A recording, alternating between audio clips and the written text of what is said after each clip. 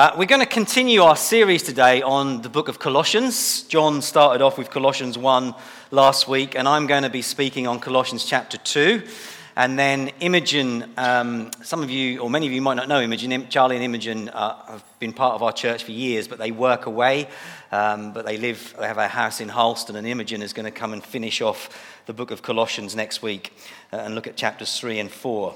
So my focus today and my thought today is going to come out of a phrase that we're going to read in a moment. And in Colossians chapter 2, it says this. In one of the little phrases, it says, continue to live your lives in him. Continue to live your lives in him. The book of Colossians is one of the smallest of Paul's epistles, yet it is packed with amazing truths. Absolutely jam-packed. Tom Wright, the theologian, says of Colossians shows us who Jesus really is and how we can live in the world by being transformed by his love. That's worth repeating. Colossians shows us who Jesus really is and how we can live in the world by being transformed by his love. There's a recurring theme in this little book, just 4 chapters long, and the recurring phrase that you find quite a lot throughout this little book is these 2 words, in Christ or in him, meaning Christ. There is a real centrality to the book of Colossians about being in Christ right throughout this epistle. In fact, in the first 2 chapters, Paul speaks really highly of this church and who they are in Christ. The slides will come up. I know Pete's going to follow. But in chapter 1, we read these verses. Paul says this to the church. We always thank God, the Father of our Lord Jesus Christ, when we pray for you, because we have heard of your faith in Christ Jesus and of the love that you have for all of God's people. The faith and the love that spring up from the hope stored up for you in heaven and about which you have already heard in the true message of the gospel that has come to you. In the same way, the gospel is bearing fruit and growing throughout the world, just as it has been doing among you since the day you heard it and truly understood God's grace. And then we come to chapter 2, which is where I'm going to focus. And verse 5, Paul talks to this church in the Colossian region, and he says, for though I am absent from you in body, I am present with you in spirit. And listen to this. And I delight to see how disciplined you are and how firm your faith in Christ is. How encouraging it must have been to have those kind of words spoken over you as a church. Let's just break some of those phrases down just to remind ourselves what Paul said over the church. Here we go. They're coming up right now. Your faith in Christ Jesus. The love you have for all of God's people. The gospel is bearing fruit among you since the day you heard it.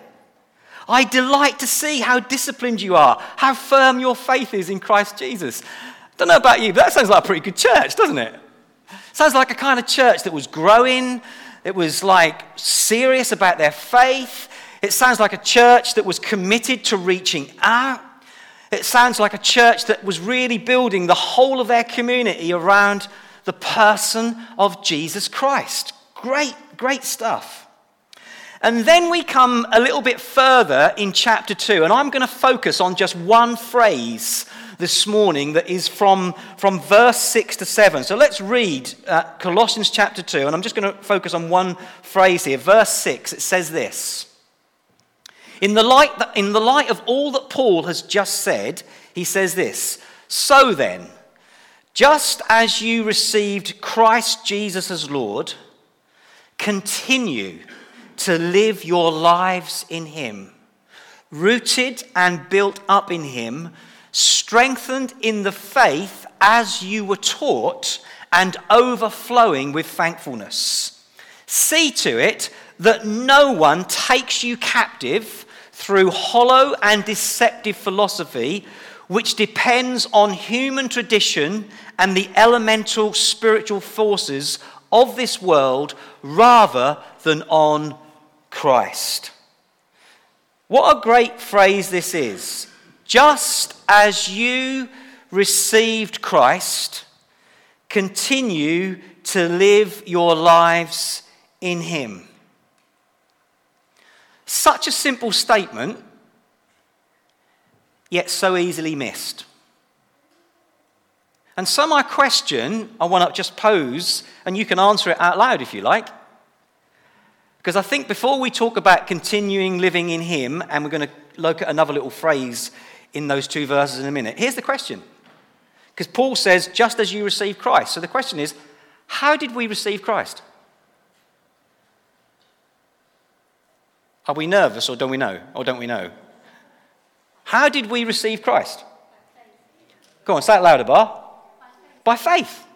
We received Christ through faith. Ephesians 2 verse 8 says, by grace you are saved through faith. Faith was the gateway of you receiving Jesus Christ. In other words, there was a moment in your life where you put your faith in him. So faith is the word, or is the vehicle by which we received Christ. So when Paul says to this church in Colossians, just as you received Christ, continue to live your lives in him, there is an indicator there, isn't there, that we need to continue living our lives in him through faith. Absolutely. And I think, if I'm honest, in all of the epistles and all the writings of Paul, I think this is one of the most important statements that Paul makes in all of his letters. There's a verse coming up in Romans that says this. Romans 1 verse 17 says this.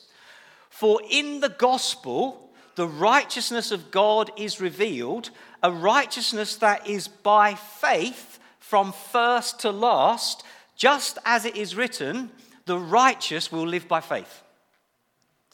Now here's a little knowledge for us this morning. That little phrase in that verse where it says, by faith from first to last, the literal Greek meaning of the phrase first to last, if you look into the Strong's Greek meaning of that little phrase, it literally means from faith to faith.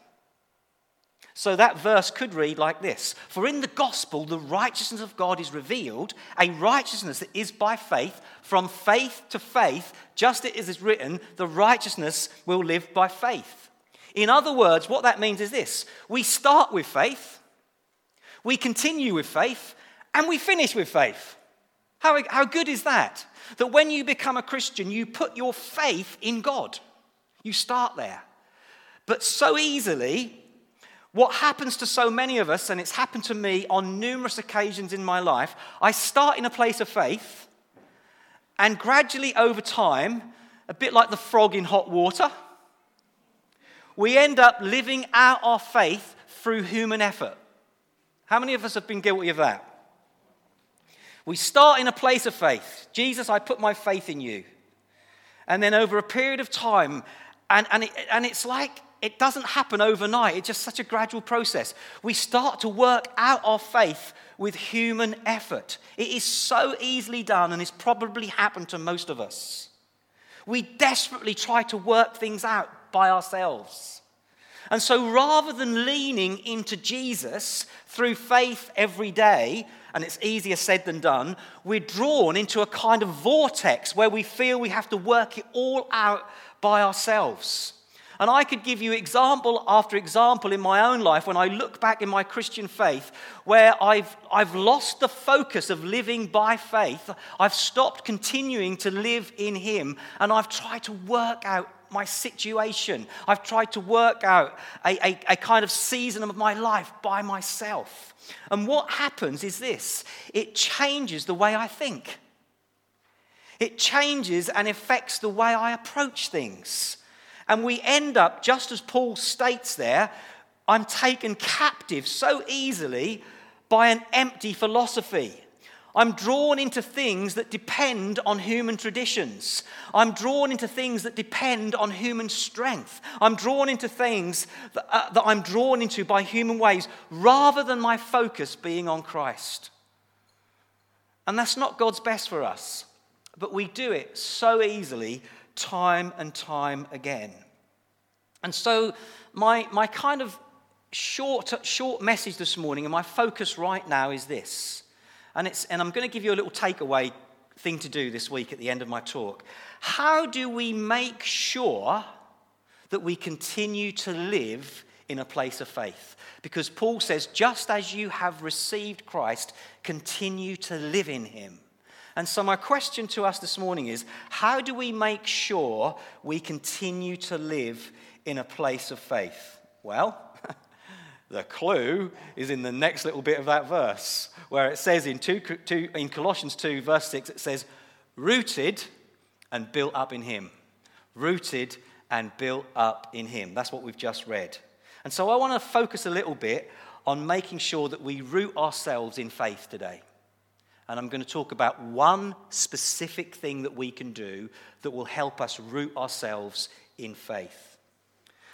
I went to Dis Garden Centre a number of years ago, and I spent a significant amount of money on a really nice perennial plant. And I put it, pride of place, in my garden. Dug the soil out, plonked it in, filled the soil back, and was quite excited about what this plant was going to look like in a few years' time. And it started off so well. And then after a few months, I noticed that the leaves started to go quite brown around the edges. The flowers didn't come through on this particular plant that I'd bought. And I went back to Dis Garden Centre and I said, look, I spent about 40 quid on this plant and it's not working. And do you know what he said to me? What did you plant it in? And I thought, the soil. Didn't plant it in concrete. He said, what sort of soil did you plant it in? Because I told him what plant it was. And he said this to me, and if you're a gardener here this morning, you'll probably know what I'm going to say. He said, you need to plant that plant in ericaceous soil. The roots were dying because they were not planted in the right environment. I needed a soil that had a bit of acidity. So do you know what I did?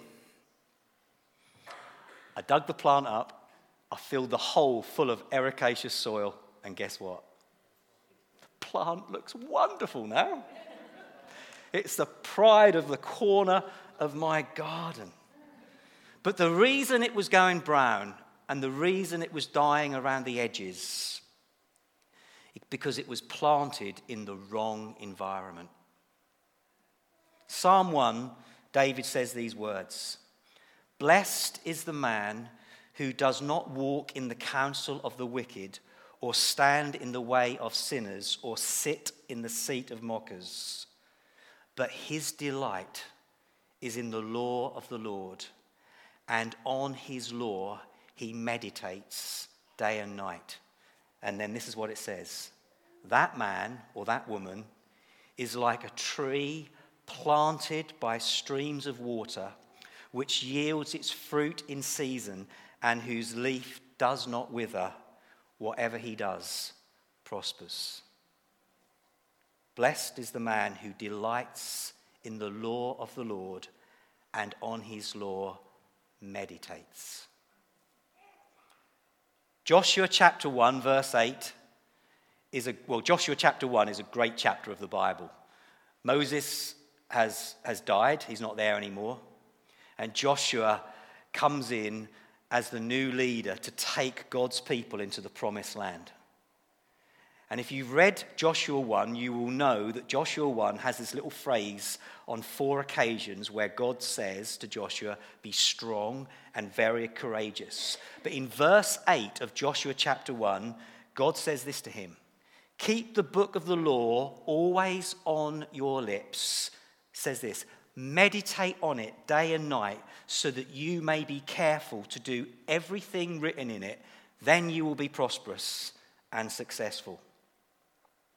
Notice that in both of those verses, in Psalm 1 and in Joshua chapter 1, the word of the Lord comes to us and it says, meditate on the law of the Lord. If you meditate on God's word, you will be like a plant. You will be like someone who's been planted by the stream. Meditate on the law, on the word of the Lord. And so my last slide this morning is this: meditation. Do you know, every time I read that word in the Bible, I don't know why, it's just me, I think, right? I'm always reminded of Roy Castle when he used to sing that song, Dedication. And I kind of want meditation, boom, boom, boom. Some of you are sitting there thinking, what on earth are you talking about? How many of you can remember Roy Castle? Record Breakers, yeah, great. At least some people do. Okay, meditation, that's what you need. If you want to be the best, meditation is what you need, okay? And here's the thing, coming back to Colossians chapter 2, where it says, since you have received Christ, continue to live in him. We receive Jesus through faith. Let me say that faith and the word of God are intrinsically linked. Many Christians whose faith is weak is because they've not immersed themselves in the word of God. And you become weak, you're not strong. The word of God and faith are so intrinsically linked. If you want to be a strong Christian today and you want to have an active everyday faith, we've got to learn to immerse ourselves in the Word of God. And Psalm 1 talks about meditation. Joshua talks about meditation. I'm sure many of us here this morning have got a Bible reading program, and it's great, isn't it? Some of us have done the Bible in a year. We're on YouVersion, and we do different kind of Bible reading programs. And if you're on YouVersion and you're friends with certain people in the church, you need to make sure that you keep up to date with your YouVersion reading plan, because I know Michelle Clark's going to notice tomorrow morning if I've missed my Bible reading. In fact, she commented on one of mine on New Version the other week, and she said, well done, because I just finished the Bible in a year. But I'm a day behind on my current one right now. And I know, it's shocking. So I've got to read it. But there is a difference between just reading the Bible, and that is super important. But there's something really powerful about meditating. And I want to finish by just spending a few moments on this word meditate, because I believe if we're going to continue to live in him and we are being rooted and built up in him, I think meditation is a really, really important thing that we can all learn to do. One of the ways the enemy wants to weaken us is to affect the way we think. How many of us have struggled with our thought process? And how many of us maybe have laid awake at night and our minds have gone into overtime with anxiety, fear, worry? And the enemy loves that, you know.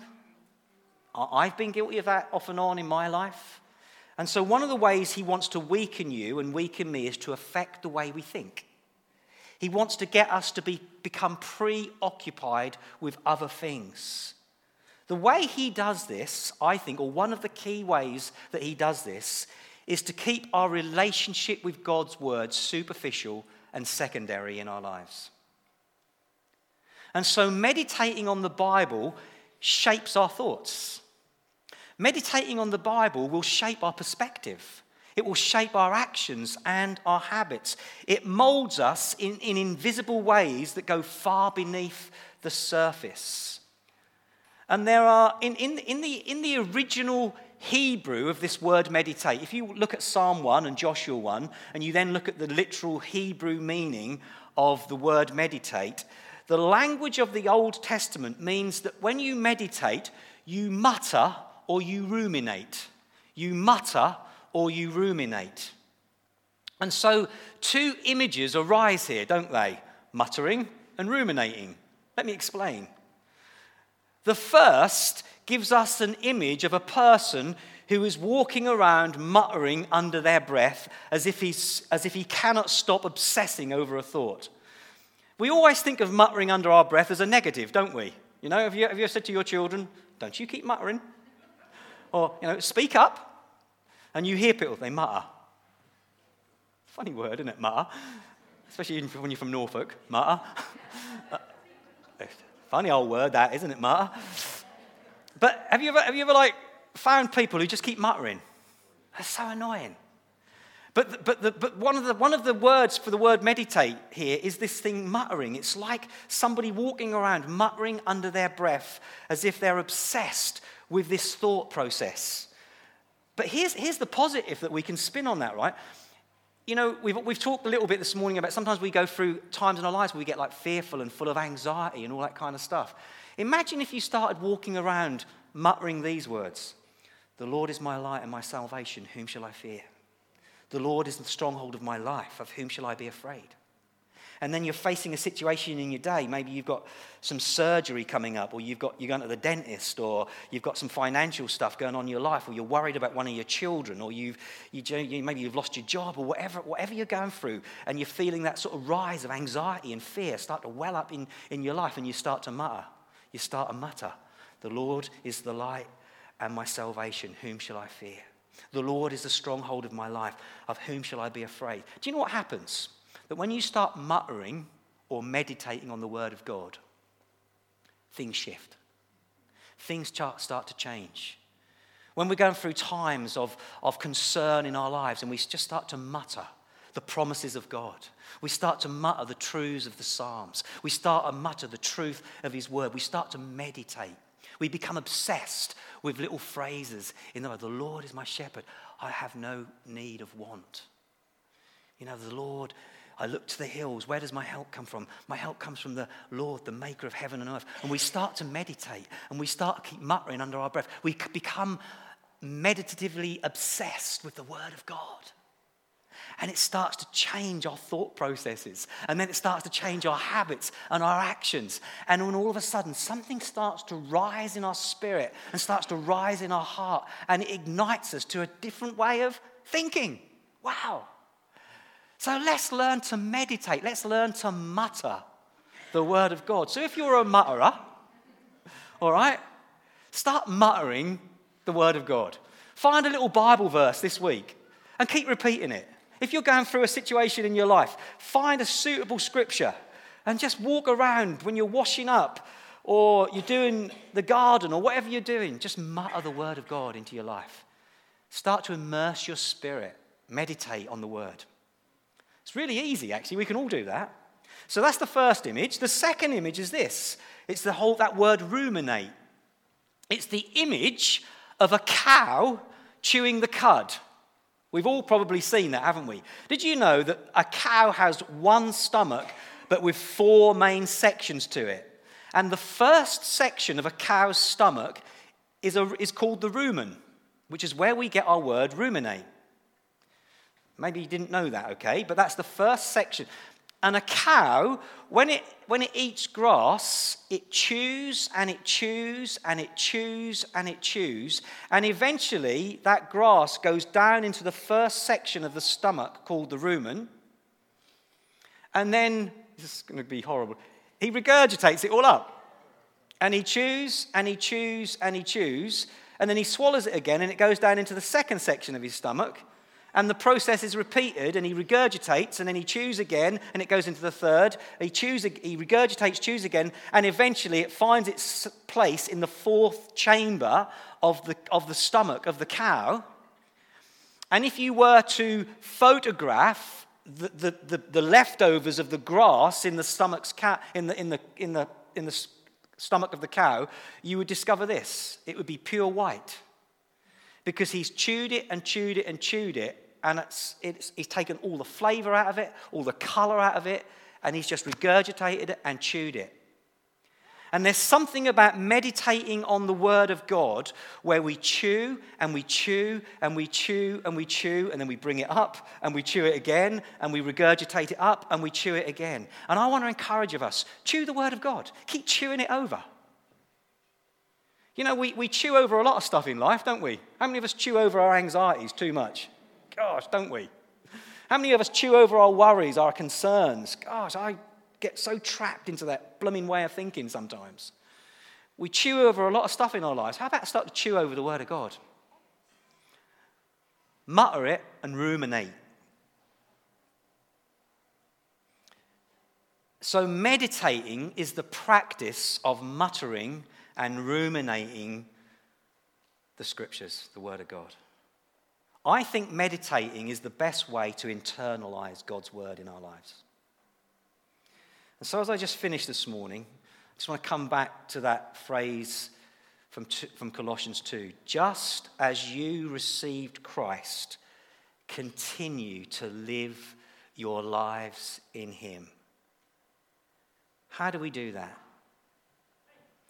we become rooted and built up through the word of God because we received the message of Christ through faith.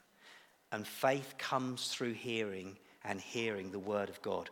Faith and the word of God are intrinsically linked. You'll never have a strong faith if you don't feed yourself on the word of God. It is so important. And one of the best ways of getting the word of God into us is the simplicity of meditation. I think in the Christian world, we've always had sometimes a dim view of meditation because we've looked at some practices of meditation that are not healthy. And of course, there are practices of meditation that are not good for us. But the Bible tells us, delight yourself and meditate on the word of the Lord. And so my encouragement to us all this morning is that we will receive hope and purpose and a sense of God when we learn to meditate on his word. So my takeaway question this morning, and I haven't got a screen for this, so you're going to have to remember it. I apologize. Firstly, have a look at your life this week and ask yourself this question. What do you meditate on? What do you meditate on? Does it feed your soul, or is it destructive to your soul? Does it do you good? Does it build you up? Does it bring you to a place of faith, or does it pull you down? And I want to encourage all of us this morning. Let's continue, as we have received Christ, to live in him, being rooted and built up. Let's be men and women of God this week, where we learn to meditate, we mutter and we ruminate on the word of God. So very practically and very simply, find some phrases in the Psalms this week. Apply them to your personal situation and start to meditate on the word of God. I will guarantee that the more you do that, the more you will be strengthened and you will grow in the word and your faith will be enlarged and the capacity of your walk with Jesus will be increased. Amen. Thanks for listening. Thank you.